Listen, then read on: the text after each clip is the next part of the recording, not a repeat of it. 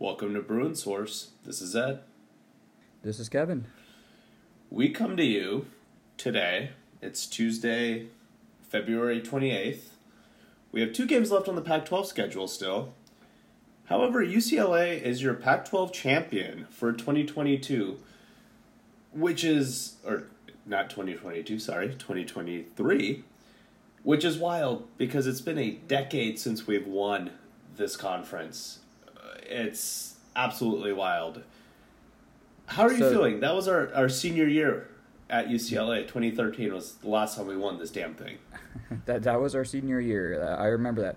You know what? I have a proposal for you because I thought it was just really appropriate what Mick and Jaime and such said after the game.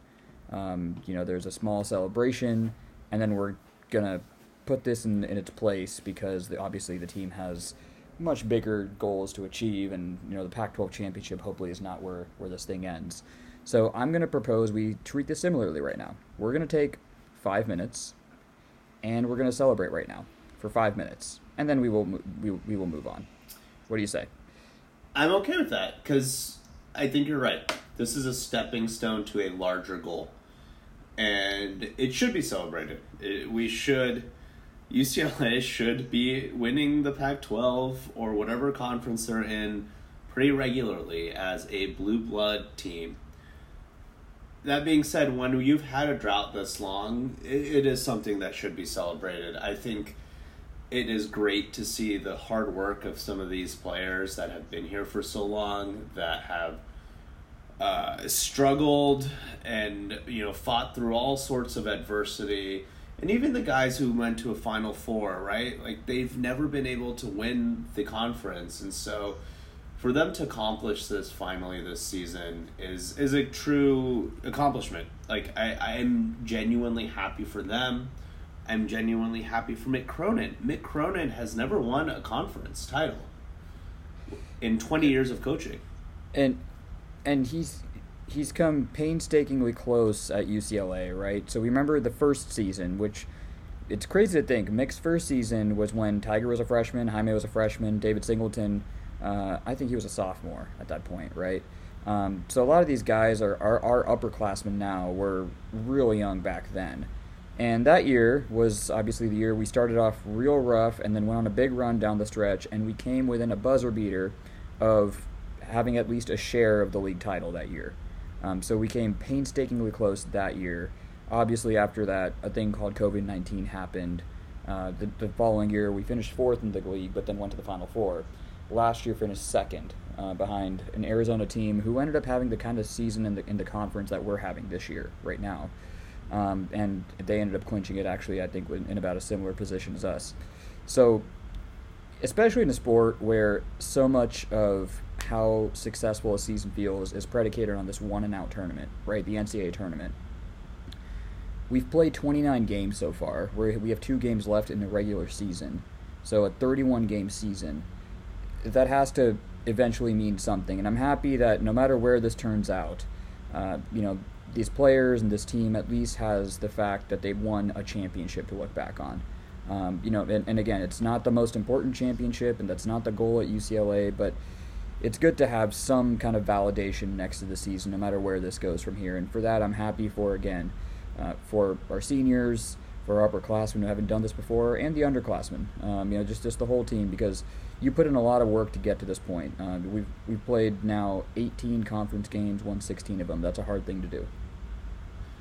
It is a hard thing to do, and it should be celebrated. But it shouldn't be a celebration to the degree where we're hanging banners and everyone's losing their mind. I think what this team has demonstrated so far is they've celebrated. It sounds like they have been, but they've shown a remarkable amount of restraint with this, actually, I would say. Even the social media presence around this and all of the what the players have said on social media and whatnot, there's an understanding here, I think, amongst the team, amongst the players, and even amongst the program overall in the athletic department, that this should be just the beginning. for this postseason, we shouldn't be. This shouldn't hopefully be the only thing that we're left with, whether that's a conference tournament championship, whether that's a Final Four, whether that's a national championship. We don't know.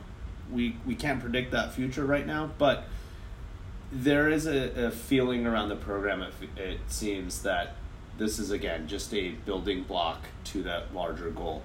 And I think that the team has celebrated this appropriately, with the caveat that let's do something bigger and better than this going forward. And I think that's the right approach here, as UCLA should always approach this way. That is how we should approach it. Again, it's just been so long. Again, we talked about it. Our senior year, 2013, was the last time we won the league like this. So it has been a long time. But again, we go back to what we talked about in college basketball. Unfortunately, regular season credits and accomplishments are not what gets you your bread in college basketball. Last year, Arizona won the league at around the same point. They won 18-2 in league play, and I don't think anyone gave a damn because they ended up losing the Sweet 16 and we lost in the Sweet 16. There have been years when Arizona's won the league and we went further in the tournament. There has been years when we won the league. If we think about the last time we did win it, our senior year, and we got bounced in the first round. So, ultimately, it is that the national tournament that's coming up that's going to ultimately define the season and how we feel about this at the end of the day. But we talked about this at the beginning of the year, and we talked about this a lot all throughout the year. We wanted an elite regular season. We wanted an elite season where we were able to really control the Pac-12 and win it because, this is our second to last year in the league, and we're not going to get any more chances at this. So for all that, great job UCLA basketball, players, coaches, all around. And now we move on to bigger and better things. We've gone over our 5 minutes by a minute now. I will say one more thing about this. It's natural to draw comparisons to the last team that won the Pac-12 for us. And there's no comparison to that team, and there's no comparison to that league either. This is exactly what I was going to say. Is that there's a much different feeling around this team than there was around that one. And that team was chock full of talent. That was the Shabazz, the Kyle Anderson, Jordan Adams, Tony Parker, freshman year, all of those guys' team. Yet, even though we won the Pac-12, we had some great games. There was that notable game against Arizona in the conference championship, or conference tournament, I should say. With the buzzer beater three, all those some great moments thrown in there. Yet there was never a feeling that, hey, this team could actually put a run together in the tournament. There was never that feeling, and in fact, we lost to Minnesota, if I remember correctly, with Trevor Mbakwe. We lost to Minnesota by 20. It was a brutal game. I remember watching that game with all of you guys at Barney's Beanery in Westwood as students. Yep.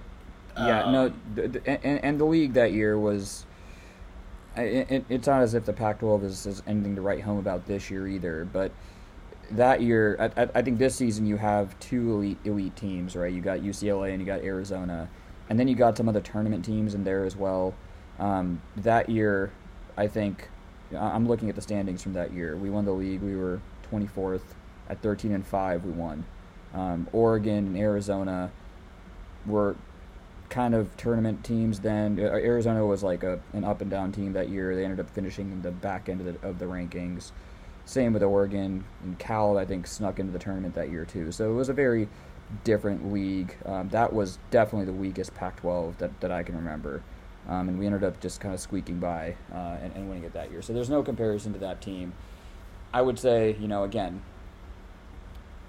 if you want to make comparisons and things like that, there are conference champions that go on to make good runs, and there are conference champions who get bounced out early. Ultimately, it's a regular season achievement, and everything in college basketball is about building to that big tournament that's coming up in a couple weeks now. So that's where we move on. Well, let's look back at this last week. Like, how did we get here? We obviously, I think going into this week, we were both nervous. I think we talked about this last week, that this mountain trip presents a lot of issues for a lot of teams. It's not an easy trip, with travel, with altitude, with well-coached teams. It's never easy to win on the road in the mountain schools. Nonetheless, we swept both of these schools, starting with Utah in a weird game on Thursday. And this week was indicative of, or really demonstrative of, two things. It's like we showed elite offense, and we also showed that elite defense that we've seen. But it was interesting to see that elite offense pop up, that we could actually fill the bucket against a team, and we did that against Utah for largely most of the game. Like, our offense was clicking, and it was hot all night. Yeah, an overall thing right now is we're getting deep into the end of conference play, and at this point, there's so much tape. Most of these teams have played you now, at least once, and for the upperclassmen, they've played them now, 4 or 5 times across several years now. So if you just look at any scores around the country, there's not a whole lot of, impressive blowout wins anywhere, because it's really just that point in the season. And if you have any half-decent coach team, you're probably not going to be able to just lace it up and run away with the game. And the mountain trip has definitely always been that kind of a trip in the Pac-12. It's again, the travel, you talked about it, the travel, the elevation, all that stuff. And what usually are two pretty solid teams as well. And Utah, we talked about Utah first. They were, by most, bracketologists, if we want to call them that, the first 4 out before our game, right? They were not in the field, and they were hoping to get their signature win. And the Utah game, I thought, was very, very interesting, because this was the game where the ball went in for us. And usually when the ball goes in, you should expect a pretty hefty blowout win for us. And it looked like we could be heading there, right? We had a 12-point lead at half. We had a 16-point lead at portions of the second half. But this was a game, I thought, where our effort level on defense, it just wasn't what it was in some of the other games that we've seen. And I know in the end the percentages aren't great for Utah, but it just felt like in terms of creating deflections, rebounding, I think, is what really stood out like a sore thumb. Defensive rebounding, Utah ended up +3 on the glass, and I was surprised it was actually just +3. It felt like a whole bunch more, and all those things kind of added up into what eventually put together their run. I mean, throughout the game they missed a lot of shots, and then finally there was like a 5-minute stretch where they hit all their shots, and that plus all their rebounds got them back in the game. But again, deep in conference play, I think the great thing in this game, again, the Jaime Jaquez show continued to roll on. It rolled on in Salt Lake. It rolled on in Boulder. But I think the other really great thing in this entire trip is that Tiger Campbell has come back to life. And he has come back with a vengeance. 18 in this game probably ended up being, the difference, down the stretch in both these games. And we'll talk about Colorado, but it was the Tiger and Jaime show down the stretch, with both of them kind of trading off and finding buckets. The other really good thing in the Utah game, we've talked about this before, but the X factor of our team, I think, at this point, is Dylan Andrews. 10 minutes, but hit 4 shots. He got that 10 points. Got those 10 points, and he's looking confident right now. He finally looks like he's confident to where he is comfortable finding his own shot or creating for someone else. And I think, look, again, we've talked about how beggars can't be choosers with their bench. Mick is only going to do so much. But Dylan Andrews, I think, has earned his time now, and he's earned his confidence as well, to where no matter what, he needs to be, no matter what game it is, he needs to be a part of like a 10 to 15-minute rotation in there now. Yeah, I think Utah was an interesting game also, because we had moments that you pointed out where we were up by big margins. We were up 16 at one point. It looked like we were heading towards blowout territory. And I think that was a point where it felt like we just tried to coast a little bit. We let up on defense a little too much. And that's when Utah went on their run. And it also felt like our team was just feeling a little too comfortable with two of Utah's starters out as well. Their backcourt was essentially all backups in this game. And so I don't know if it was a lack of scouting on these guys or they just felt, like they didn't respect them enough. I don't know what it is, whatever you want to call it. We just took the foot off the pedal there, and luckily the shots were going in, and, Tiger, Jaime, Dylan were all able to score effectively. I think what we didn't talk about from this game was that first half where Adem Bona was literally feasting on them. He was looking like he was about to go off, and of course foul trouble kind of got in the way, and has become a theme for his career at UCLA, sadly. But he was looking like a man amongst boys there for a good part of that first half. And look, if we can get him going to that level without him fouling out, then we will be unstoppable. I don't know what he can do further to actually stop fouling. He gets called on so many ticky-tacky things that I don't see other guys getting called on. And if I were him, I would be insanely frustrated at this point. Yeah, so we talked earlier in the year about how Adem Bona was showing flashes, and he was having some games, maybe against lesser competition, where he was doing well, and then others where he wasn't being. I think that's all gone. He's a consistent player now when he's on the floor. When he's on the floor, the energy's there. He protects the rim, he gets rebounds, and he's able to score when he's one-on-one right now. He went 3 for 5 against Utah and their bigs. So when he's on the floor at this point, he is a good player. He is a net, very positive player. He just isn't on the floor enough. He was 17 minutes in this game. In Colorado, he ended up fouling out, I think, right? In that one, or did he not foul out in the end? He didn't foul out in the end. He didn't foul out, yeah. Yeah, so he got 28 minutes in the Colorado game somehow. But look, I think some of this is just what we all know what it is, right? And it's our wonderful referees in this conference, which is the Pac-12. And I don't think it's a coincidence that when we played at Maryland, Adem Bona had a great game, because we're going with officials outside of our league. So that's, I think, something to watch when we do get into postseason play. How does this work with other officials? Because I think there are some touch fouls and such that are called in the Pac-12 that probably aren't going to get called elsewhere. With that said, I think there's a couple of just rookie moves he still pulls that I think he can cut out. One is just pump fakes. I think the book is out on him where, you pump fake a couple times and get him impatient. He wants that big block. His eyes are going to light up. He's going to jump straight up in the air, and then you can get a foul on him. So I think that's one that, someone's got to get in his head and just get him to be a little bit more patient with that. The other one is on the hedging. And it's the same thing on the hedging. He's so excited to go out and hedge and cause havoc and push the opposing player so far back up the court that sometimes he overplays his hand and he gets contact. So those are two areas that I think it's a sheer inexperience that at this point needs to start to get cleaned up, because we're heading into the business end. And those are two areas I think where the cheap fouls, we can cut those out. Yeah, we and this coaching staff really needs to figure out how to keep him on the floor more. And the drop-off is big, isn't it? It feels huge. The drop-off is big. I obviously, Kenny Nuba is who he is, and we've talked ad nauseum about this at this point. He's also playing a little hobbled right now, so that doesn't help.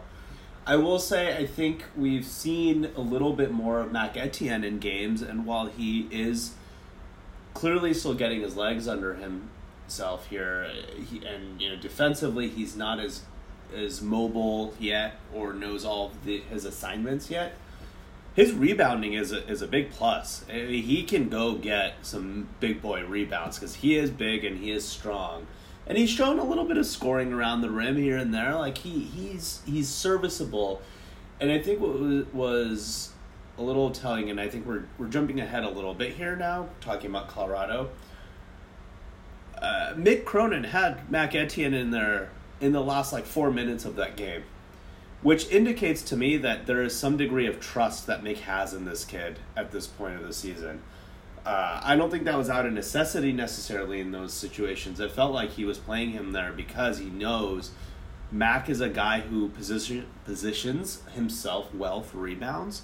He's big and strong, and he can get the ball when we need him to. And I think there is value in that, and that role is kind of being carved out for him right now late in the season. But to your point, the drop-off is there when Bona is out. And there are points of games where I think if Bona is in foul trouble and Nuba's not playing super well, and Mac is obviously, we're not playing him too many minutes, it's smarter to go small ball in those situations in some games, and we've seen that. So something to look out for, I think, as this season progresses, with the conference tourney coming up soon and the Arizona schools coming to town this week. We'll get to that later. Colorado was a different story, though. Very different story. Colorado, we can throw a pea in the ocean once again. And we've seen enough of those kind of games for UCLA to where I think you just have to expect that this team has some of these games in them. But when we do have those kind of games, what is our identity and what's our calling card? It's defense, it's deflections, it's turnovers, and this was the game where we hung our hat on that end. Colorado, I think this is where the percentages I think actually are even do them a little too good here. 33% and 31% from three for Colorado shooting. I think there were portions of that game where it just felt like they couldn't get a shot outside of O'Brien just throwing up some prayers and them going in. The big concern, I think, once again, and out of this whole trip, once again out of Colorado, was defensive rebounding. And to your point, I think this was the game where Mick said, okay, I don't care what happens. Whoever's in there, you got to rebound. It was kind of one of those kind of games, and I think that's what got Mac his time. And he went in there and he rebounded, and that's why he got 6 minutes, despite the fact that Adem Bona was on the floor and got 28 minutes out there. That was a problem I thought we had solved. But against Stanford, it was a bit of an issue, and now these two games, it's an issue too. So if there's anything that kind of worries me that it's coming back around, it's that rebounding, because it felt like we had a solution for that with Bona and Jaime and Jalen and even Bailey jumping in there and getting some rebounds. But these two games, I think that was definitely a concern. I will say in this game, I think what limited Jalen a little bit from rebounding was his foul trouble for large parts of the game. He actually fouled out in this game. So, the referees were terrible in this game. Absolutely terrible in this game. They were awful. Yeah. I mean, things like this is why I can't wait to be done with this league in some respects. So I won't hold a guy like Jalen Clark too accountable in the one game like that, because he's generally a good rebounder. Tiger Campbell actually rebounded the ball pretty well from his position. I think he grabbed 6 rebounds. So it is always kind of a team effort, especially with guys in foul trouble like Bona or Jalen in this instance. But it is something to look out for going forward. Like, is this just old habit rearing its ugly head, really, or is this just kind of a blip on the radar here? Nothing to worry about. I guess we'll see this week. But this game was, I think, insanely stressful, and for me at least, watching it, because you knew these guys wanted to clinch the conference here so badly. Especially after seeing Arizona go down on that miracle ASU shot, which was wild, by the way. Super wild. You knew these guys had that in the back of their minds, like, let's just end this now. Let's take the pressure off of us going into the week against the Arizona schools. Not to say there's not a lot to play for still. We'll talk about that in a second, but you could see the will to win here. And this was not a game that they should have won by any stretch. No.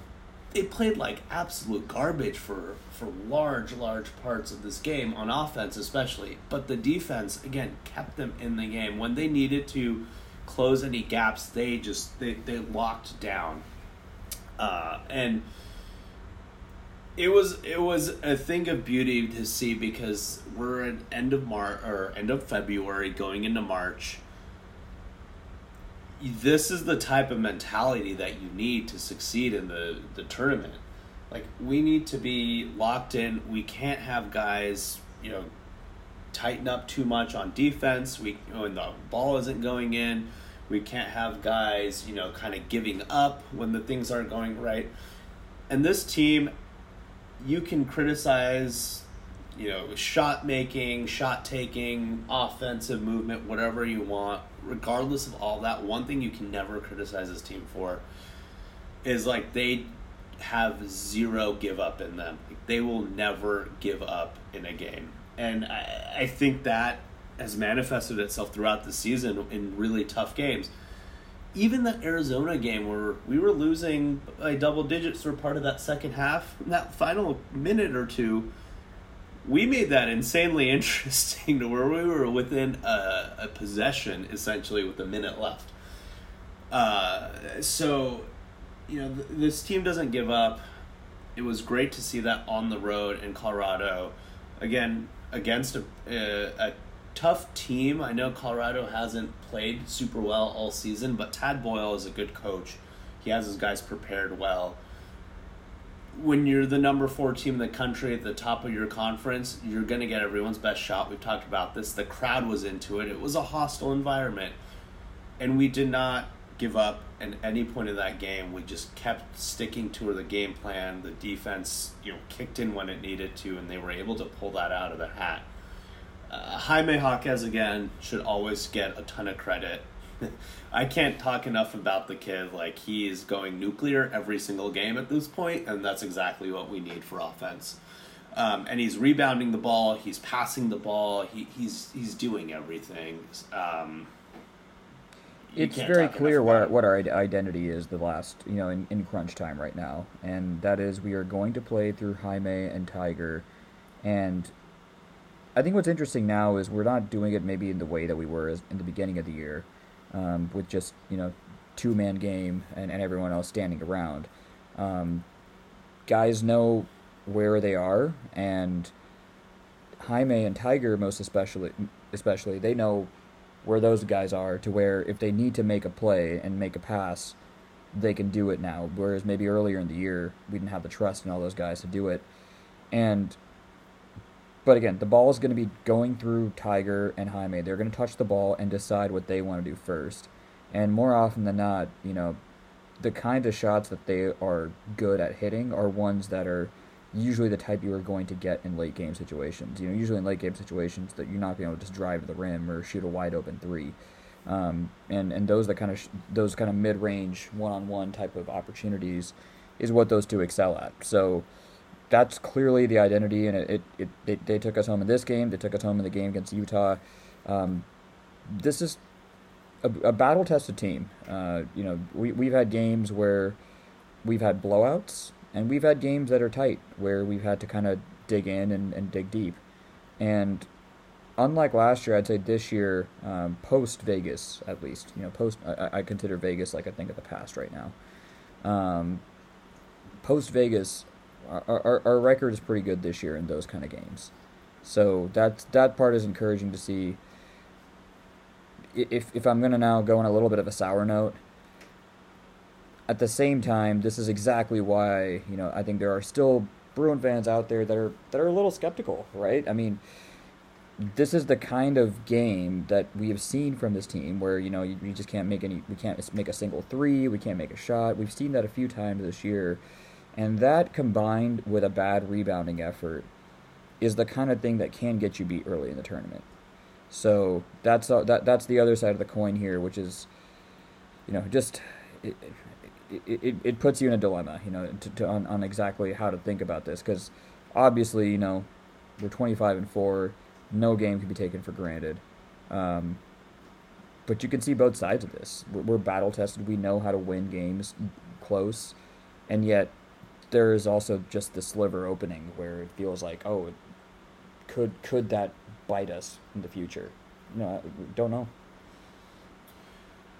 If I could predict the future, I'd be a billionaire at this point. So Yep, that's fair. I don't know what will happen. I will say that this team will always just be fun to watch. I think over the last several years, most of these players have become near and dear to all UCLA fans' hearts. So we obviously want them to win very, very badly.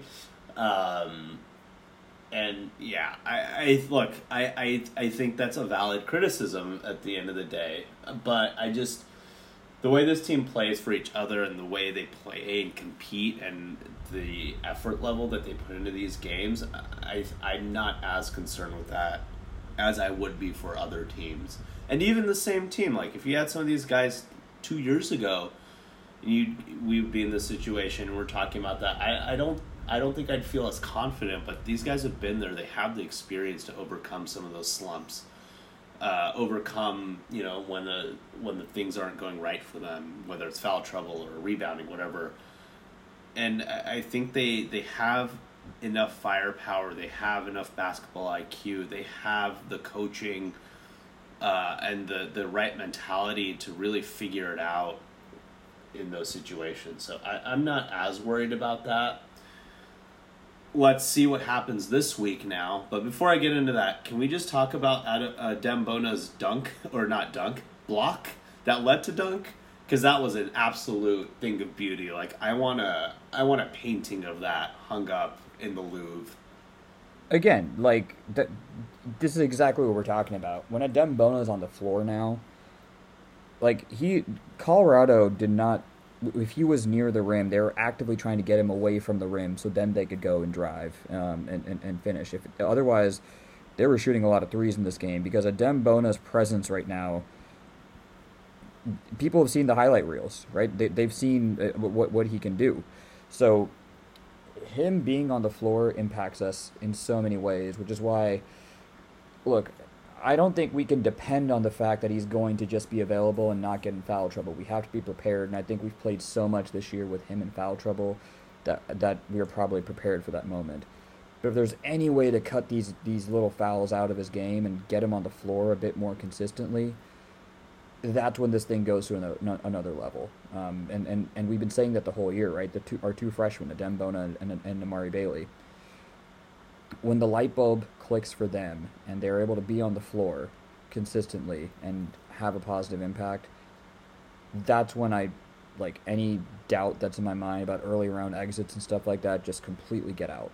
It's literally not possible if those things start to happen. It is, yeah. I don't know what we need to do, but we need to do some sort of voodoo magic to figure the foul trouble out for Adem. I don't know what KJ Simpson was thinking on that play. That was absolutely What's funny is that I'll say this. I think it's a little unfair characterization by Mick in terms, I don't think KJ Simpson was driving at Adem Bona, but Adem Bona, this is how he gets so many of his blocks. He's behind the ball, but he's so quick to get out there, and his arms are long, right? He himself may not be very tall, but his arms are so long. And by the time KJ gets a step on his defender, Adem's still on the big man. Adem Bona can just recover, and he's standing right there. And then next thing you know, it's a highlight reel, and it's a thing that's on SportsCenter. So this again, it's why there's driving at Adem Bona. That part doesn't work. But when his recoveries and his ability to deflect shots from weak sides, that's I think what really sets him apart. Deflect shots on weak side in the paint, but also even trying to deflect shots and generating steals on the perimeter when a big man has the ball. He's done that several times now too. It's been impressive to see from a big guy like him.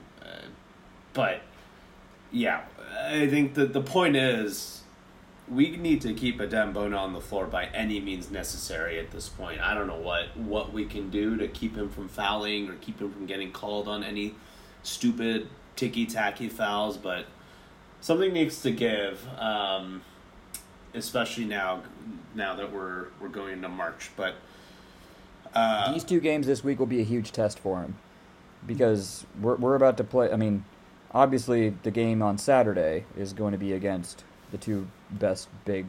Not only well, let's not jump ahead there yet. We still have Arizona State on Thursday. They got a good big too. They do have a good big, and they gave us fits last time we played. The Cambridge brothers lit us up. Arizona State is coming in as a desperate team. Their style is just so unique. They run up and down. They have complete green light to shoot whatever they want, and they got some ballers. So, every so often those shots go in. When guys like DJ Horn and the Cambridge brothers, when they start throwing shots up, they have ability to hit tough shots, and when they go in, it's a thing of beauty. And Arizona State looks like a very good team, not just a bubble team, but a very good, solid tournament team, like right in the middle of the bracket. But they also, because they play that exact style, are susceptible to terrible games, and that's exactly what we've seen from them this year. And I from what I've seen of many other teams and such this year, they look like a tournament team to me. I mean, their resume right now, Michigan getting better, I think is going to help them. If Michigan can somehow sneak into the tournament, that's a good non-conference win.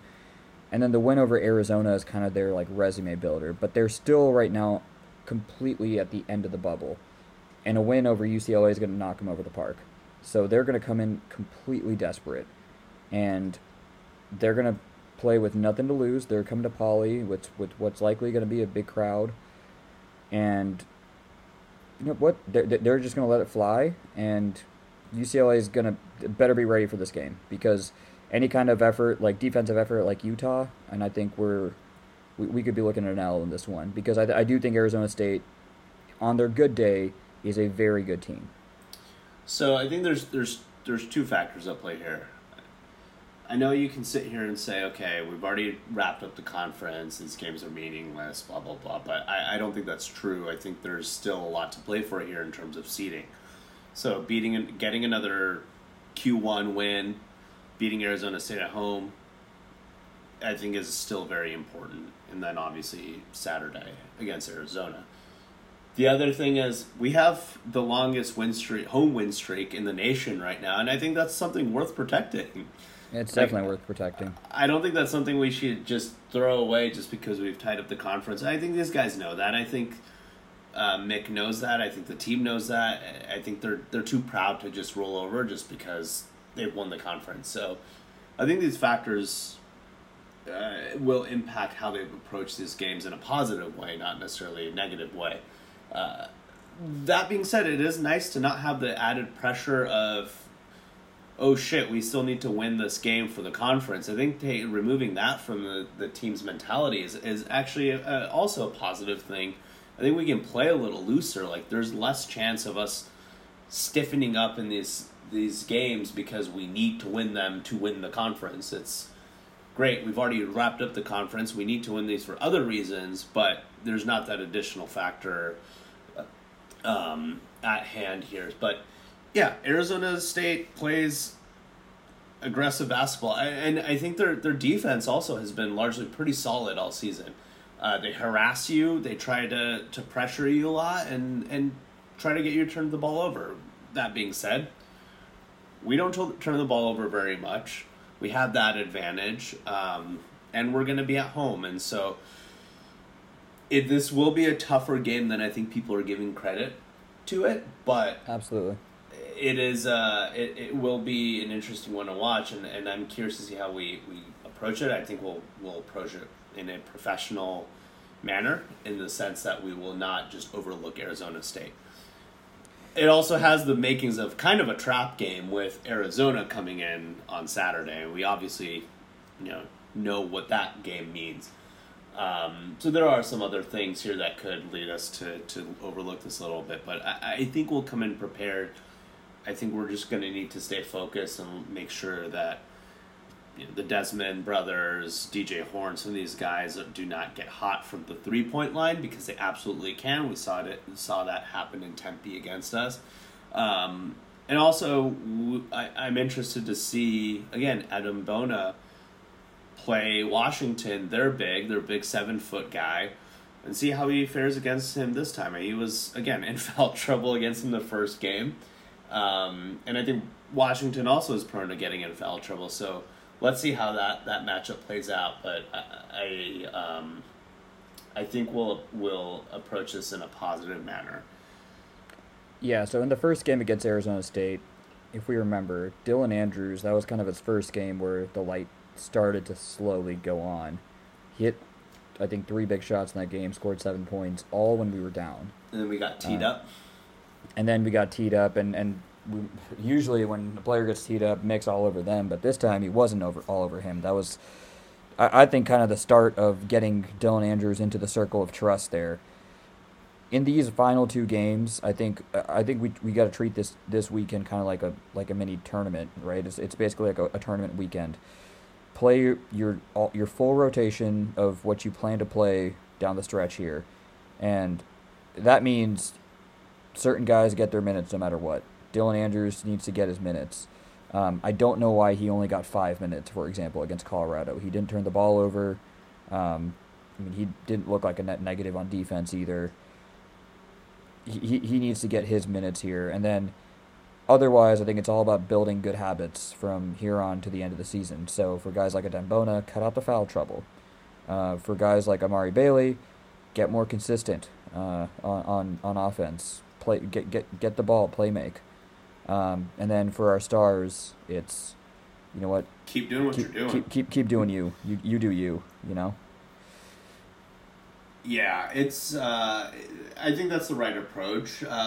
But we also have a very emotional game coming up on Saturday. It's senior night, and that's where I'm curious to see what the leadership of this team looks like for this weekend. Because look, up until now, I think we've kind of sleptwalked through this past month, and I totally get it because it was the dog days of conference play.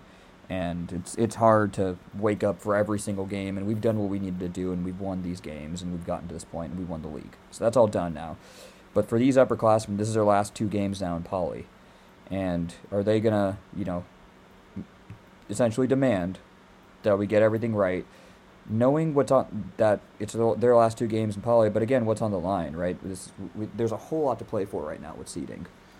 Well, let's get into seeding after we talk about these games, but I think Saturday's game,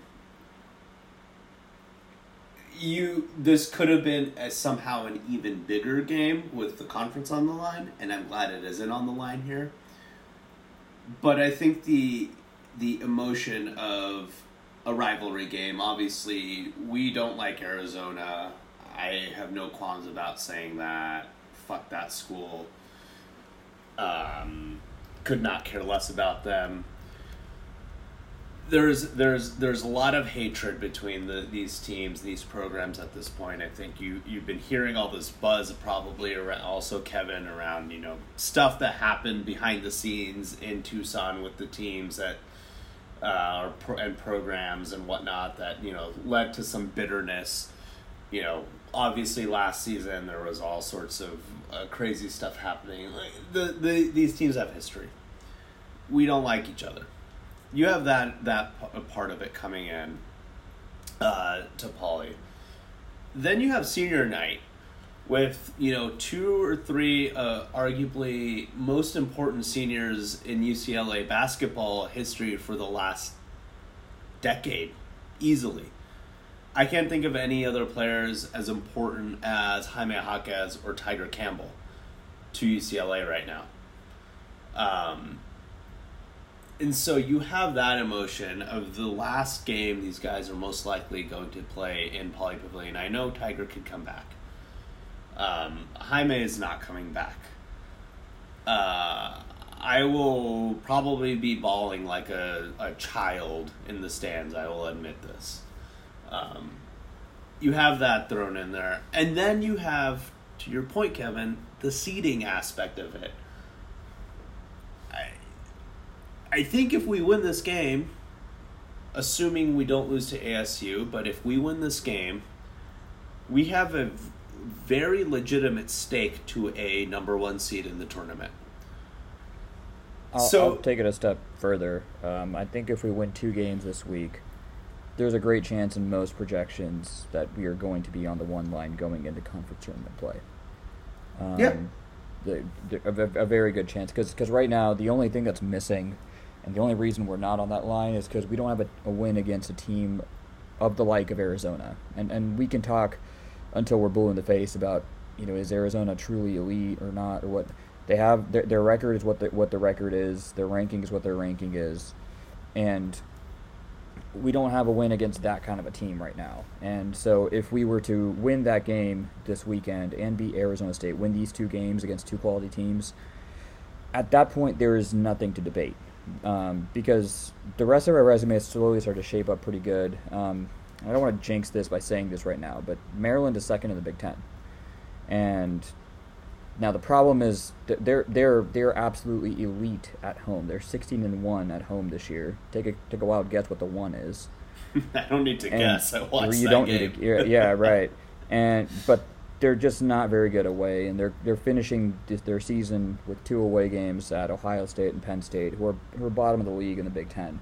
So let's see what they can do there if they can win some games. But Maryland's second in the league. Kentucky is 3rd in the league, I believe, now in the SEC. They're they 3rd just or got 4th. ranked.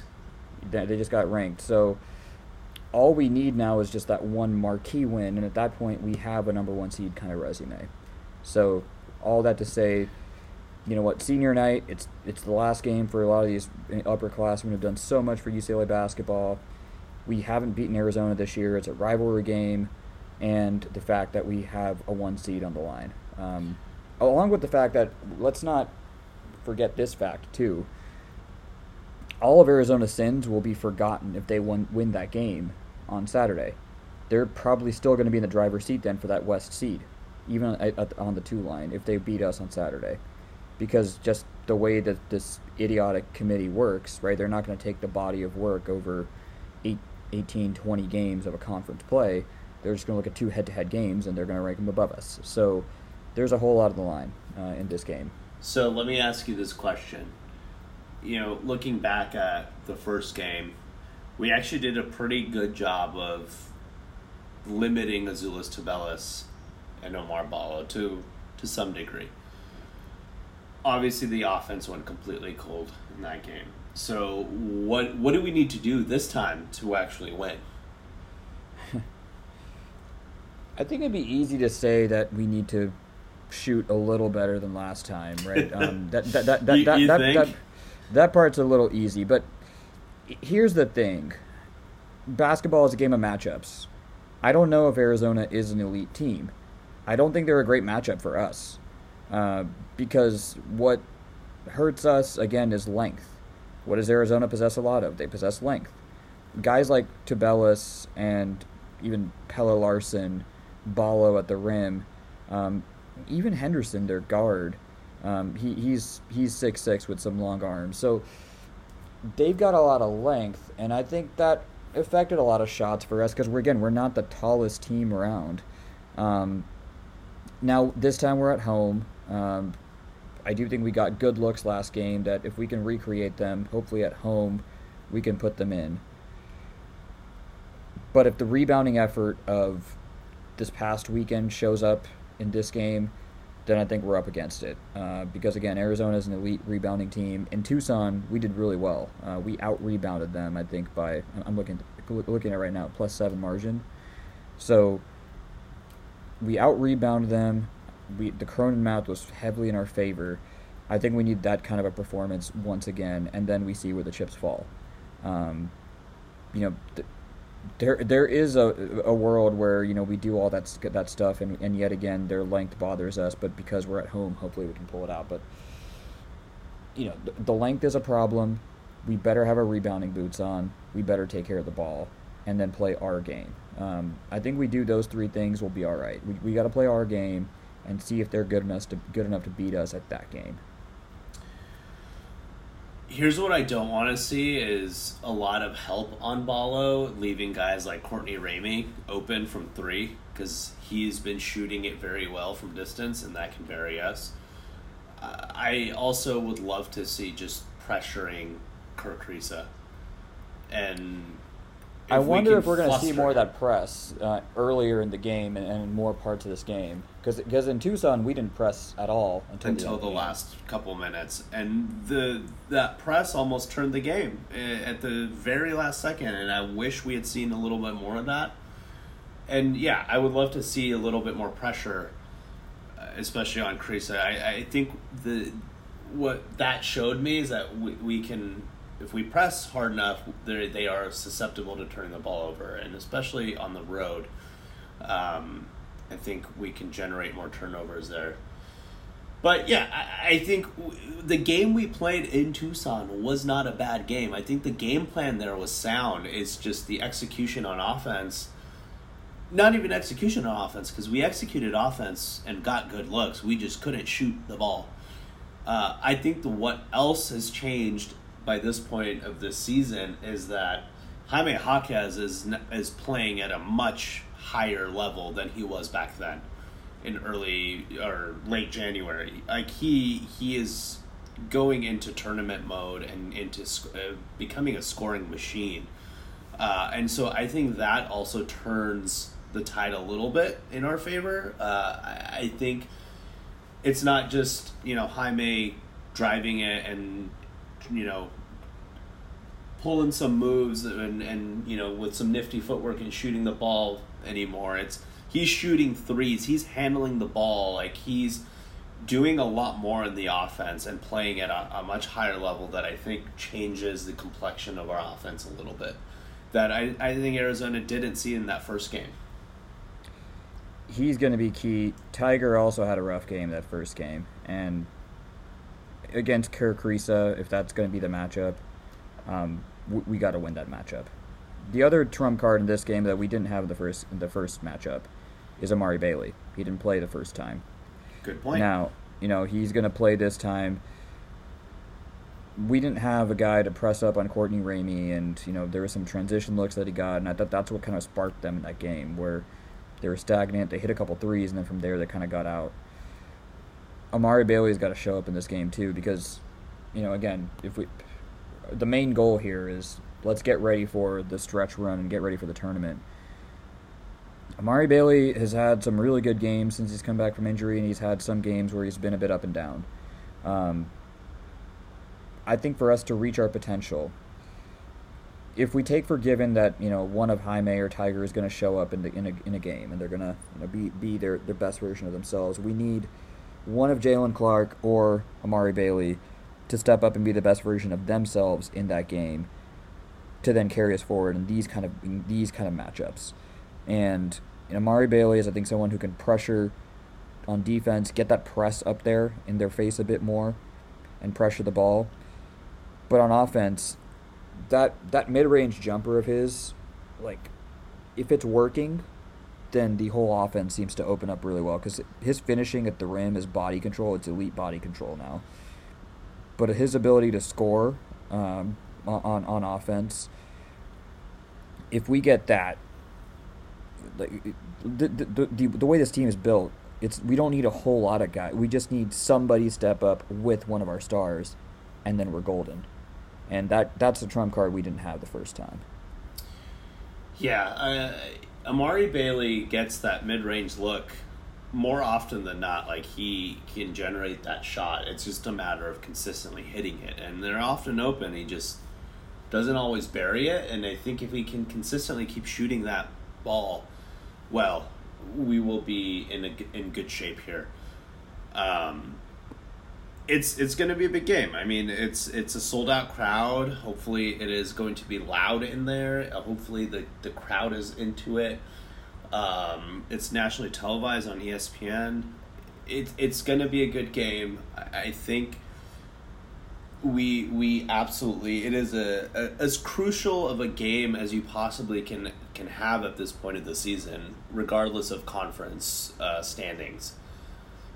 It's a massive game for UCLA's, I think, reputation in general. because at that point it would be deserved. Any criticism we got at that point would be deserved after the fact. A big key in this game again is going to be, I think like you said, can Adembona match up on Omar Ballo? Now, we talked about this. To plan for Adembona not to get in foul trouble in this game, I think would be silly. He's probably going to get into foul trouble. But as a challenge to him, can he cut out any of those mistakes? And can he cut out any cheap fouls to where if you're going to get in foul trouble, it's because you had to make a play and just weren't able to fully do it. We need to see the cheap fouls start to get out because him staying in this game for a long period, I think, really tilts this in UCLA's favor. The other thing is, with the backup bigs, ever since we played Arizona, we got good at this. Fronting bigs, pushing them away to where they're not catching the ball so near to the basket. Arizona, the way that they play is not usually just traditional posting up, but Umar Ballo can do that. And so if they're trying to throw him the ball, it can't be right next to the basket. You can't overhelp against Arizona either because they're so good at finding cutters and passing and lobs and things like that. So assignment defense, which we did well in Tucson, but obviously, both teams have probably gotten better since then. Yeah, I think that's fair to say. I think there's going to be a lot of emotion in this game that I think hopefully that our team can also utilize to their advantage. It's, again, we've talked about it at length at this point, but can you use that to fuel yourself to win a big game here at this juncture of the season and not get rattled by it? And I don't think these guys are the type to get rattled by it, but I think that's going to be at the back of some of these kids' minds. Like, Jaime Jaquez has given his all. He's been saying for years that his goal is to hang that banner number 12 up in Pauley, and the last time playing in that stadium has got to weigh on you a little bit. So we got to be able to use that emotion, not let it hamper us. And that's a great point. That's a great point. I mean, there's a whole lot of ways where the moment in this game, hopefully, it's not going to be the biggest game we play this year. Any tournament game is going to be bigger than this, but definitely, the emotion of this game, those first 5 to 10 minutes are probably going to be tough. If we can weather those first 5 to 10 minutes, then I think we got a good shot here. But those first 5 to 10 minutes, got to make sure that we don't let emotions play with us. We let emotions help us. And that'll be a lot of the game. It will be a fun one. I can't wait till this week is over. Even though we do have a game on Thursday, I'm not going to overlook that. But I think Saturday is the big one that we're all kind of looking ahead to. And hopefully the team is not doing the same. If you guys are listening to this, don't do the same thing. They're not listening to this. We're good. So here's the interesting thing now for seeding. Obviously, the team that is likely to drop out on the one line is Purdue, and that's if we are able to take care of business. That's probably the one that we can overtake. Now, the interesting thing here is, we got to take care of our business. We got to win both these games. Kansas right now is making a big case for the number 1 overall seed. Why is that important? Because then the seeds start to look something like Kansas number 1, and then in some order Bama or Houston. And if the order is Bama and then Houston, there's a chance that going to the 1 line actually puts us in the East. So that's other kind of subplot it's interesting to watch over these next couple of weeks. Obviously, not all of it's moot without winning 2 games. And if we don't win 2 games, then we're probably 2 in the East at that point too. But other kind of interesting subplots to watch. Houston's an interesting one. I feel like UCLA gets dinged for playing in the Pac-12 for having a weak conference, but the AAC is not very good this year itself.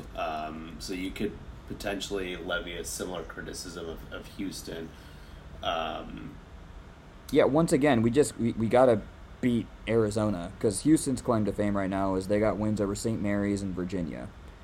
And Virginia's faltered, let's be honest. So if we went and beat Arizona, then I think we got a good case here, right? Yeah. Yep. If we went and beat Arizona, then we got a case here. But we got to again, we got to win our 2 games this week, and all this stuff will probably take care of itself. But yeah, that's very interesting to see how the committee deals with those kind of things. Right, and Purdue, I don't even know how they're still at a 1 line, and I don't know. Can we talk about? And I know we're going to this league in 2 years, but yet again, the Big Ten's about to get 9 teams into the tournament. I'm looking at this list right here. I don't see any more than like 1 or 2 of them moving past the first weekend, and that this has been a theme for the Big Ten for the last 2 years, where they get a lot of hype and get a lot of teams in,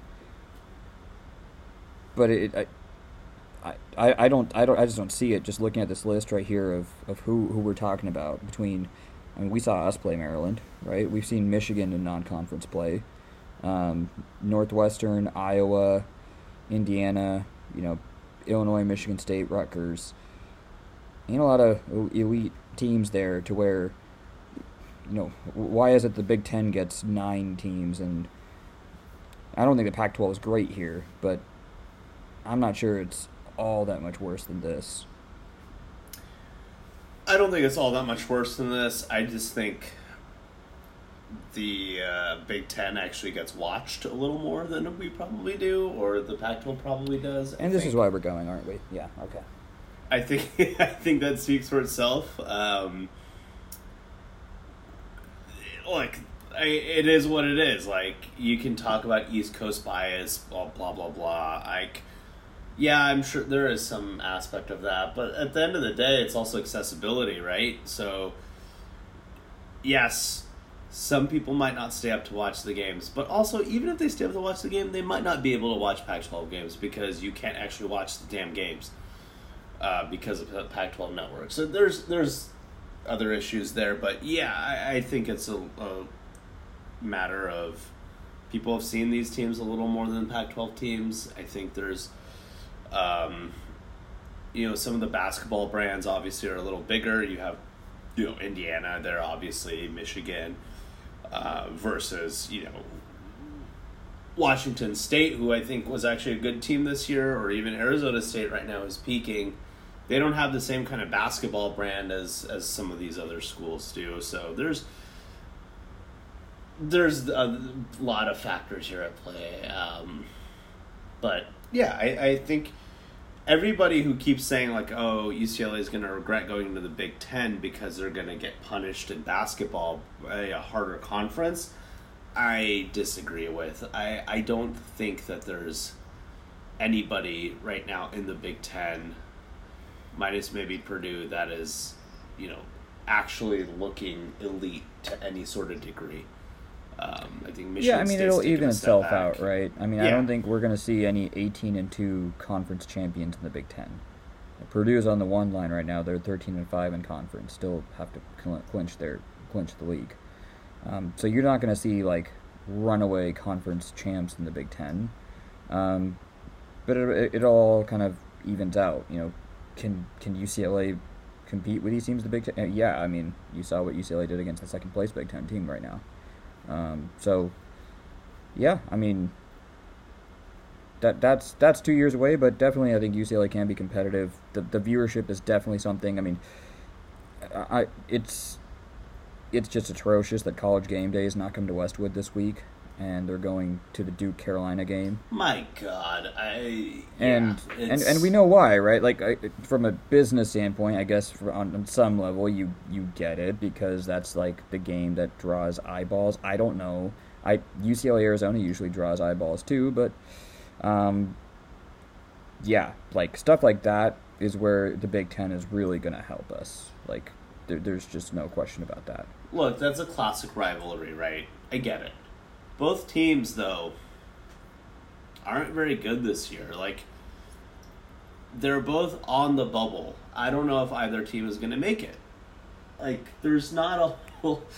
It feels like a lot more of an inconsequential game this season than generally that game represents. So, fine, ESPN, do what you want to do with that.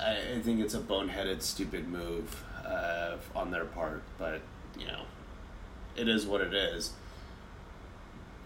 They will go ahead with that, but awesome.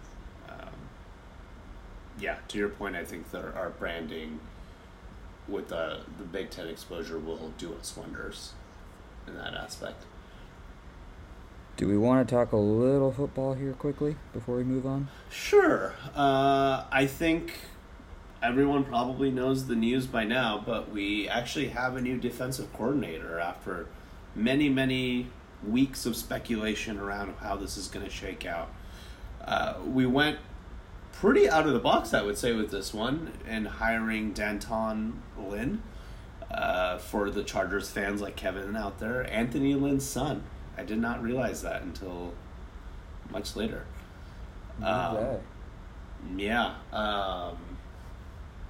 He comes from Baltimore Ravens. Their safeties coach, and I actually am a Baltimore Ravens fan. I think he has been generally liked there, has been generally a good coach. He's done a pretty fantastic job with the safeties overall. You can look at Kyle Hamilton, the Ravens' first-round pick last season's development over the last season, and you saw a noticeable improvement in his play.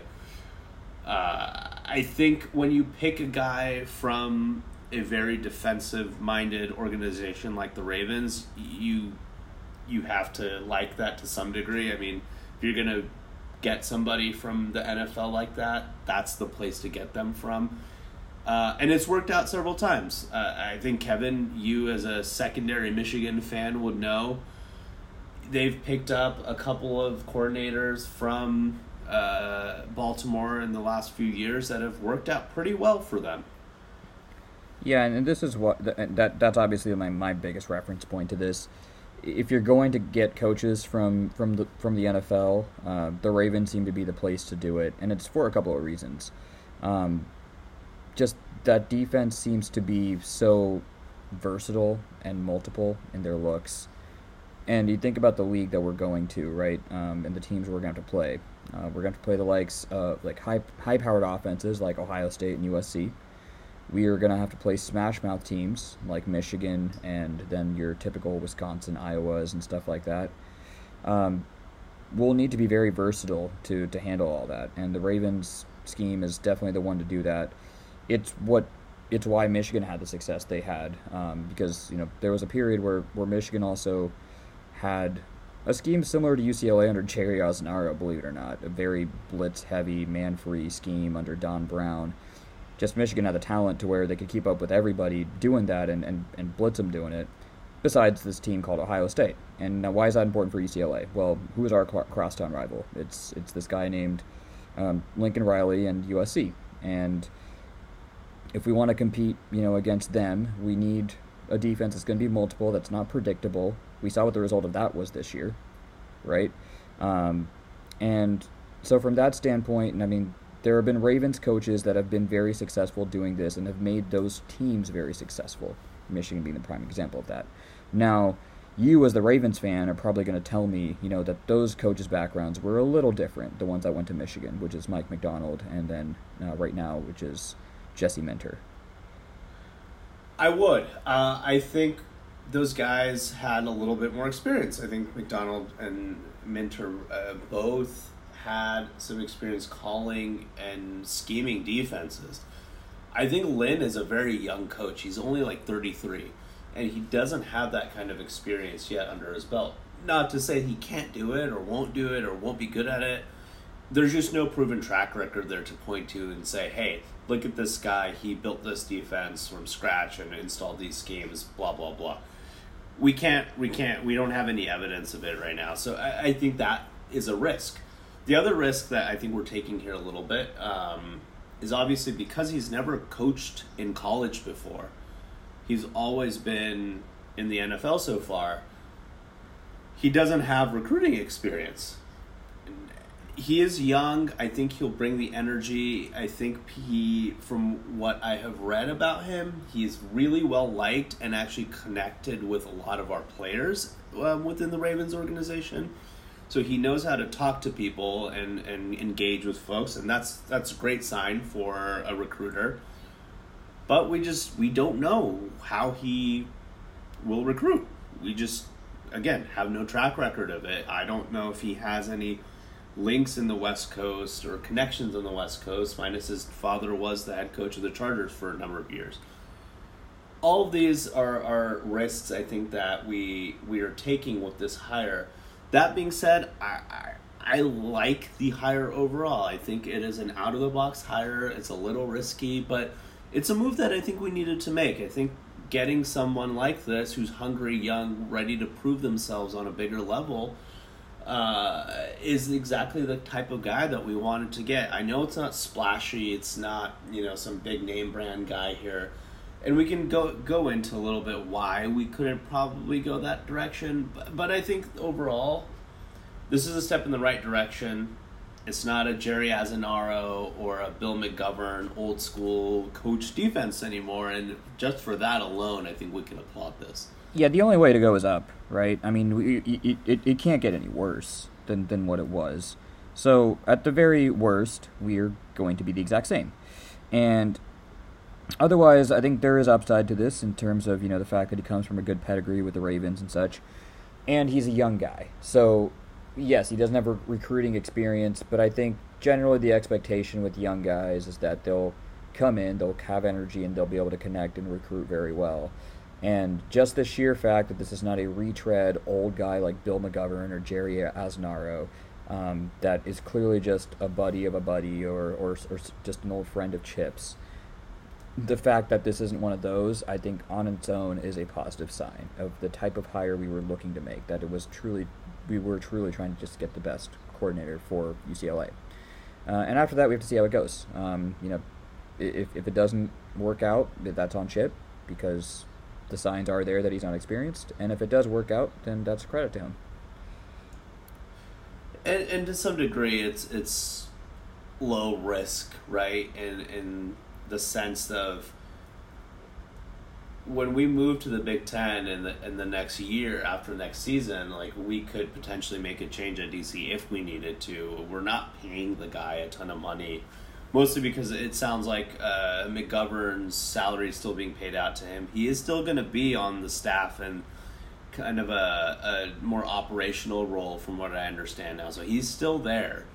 And we are still paying him, and so I think that hamstrung our budget here a little bit for a DC. I think for all the reasons we've already said, like, this could be very good. And if it's not very good, then in a year or two we can make a change when McGovern salary is off the books. He can move on. We'll have a little bit more money. We'll have the Big Ten money coming in. Hopefully our debt situation will be alleviated, and at that point we'll be able to actually maybe hire that big name coach, DC, assuming Chip is still the coach at that point. I'm in wait and see mode. I'm cautiously optimistic about this. Again, it's nice to see the Ravens' influence coming back to my favorite college football team, so that's kind of cool to see. But yeah, I'm cautiously optimistic about this, and looking forward to see what Coach Lynn kind of puts together for us. We will see. We will see where it goes. With that, I think we've just about covered everything. I think we have. I think we are going into this week. Again, check these games out. We're hoping for a sweep of the Arizona schools at home for our final homestand, and for that number 1 seed. If you have been listening to this podcast, please share us, retweet us. Give us feedback. We're always looking for feedback. Like, what do you like, what you don't like, especially what you don't like, because we want to improve there. And, other than that, as always, go Bruins. Go Bruins.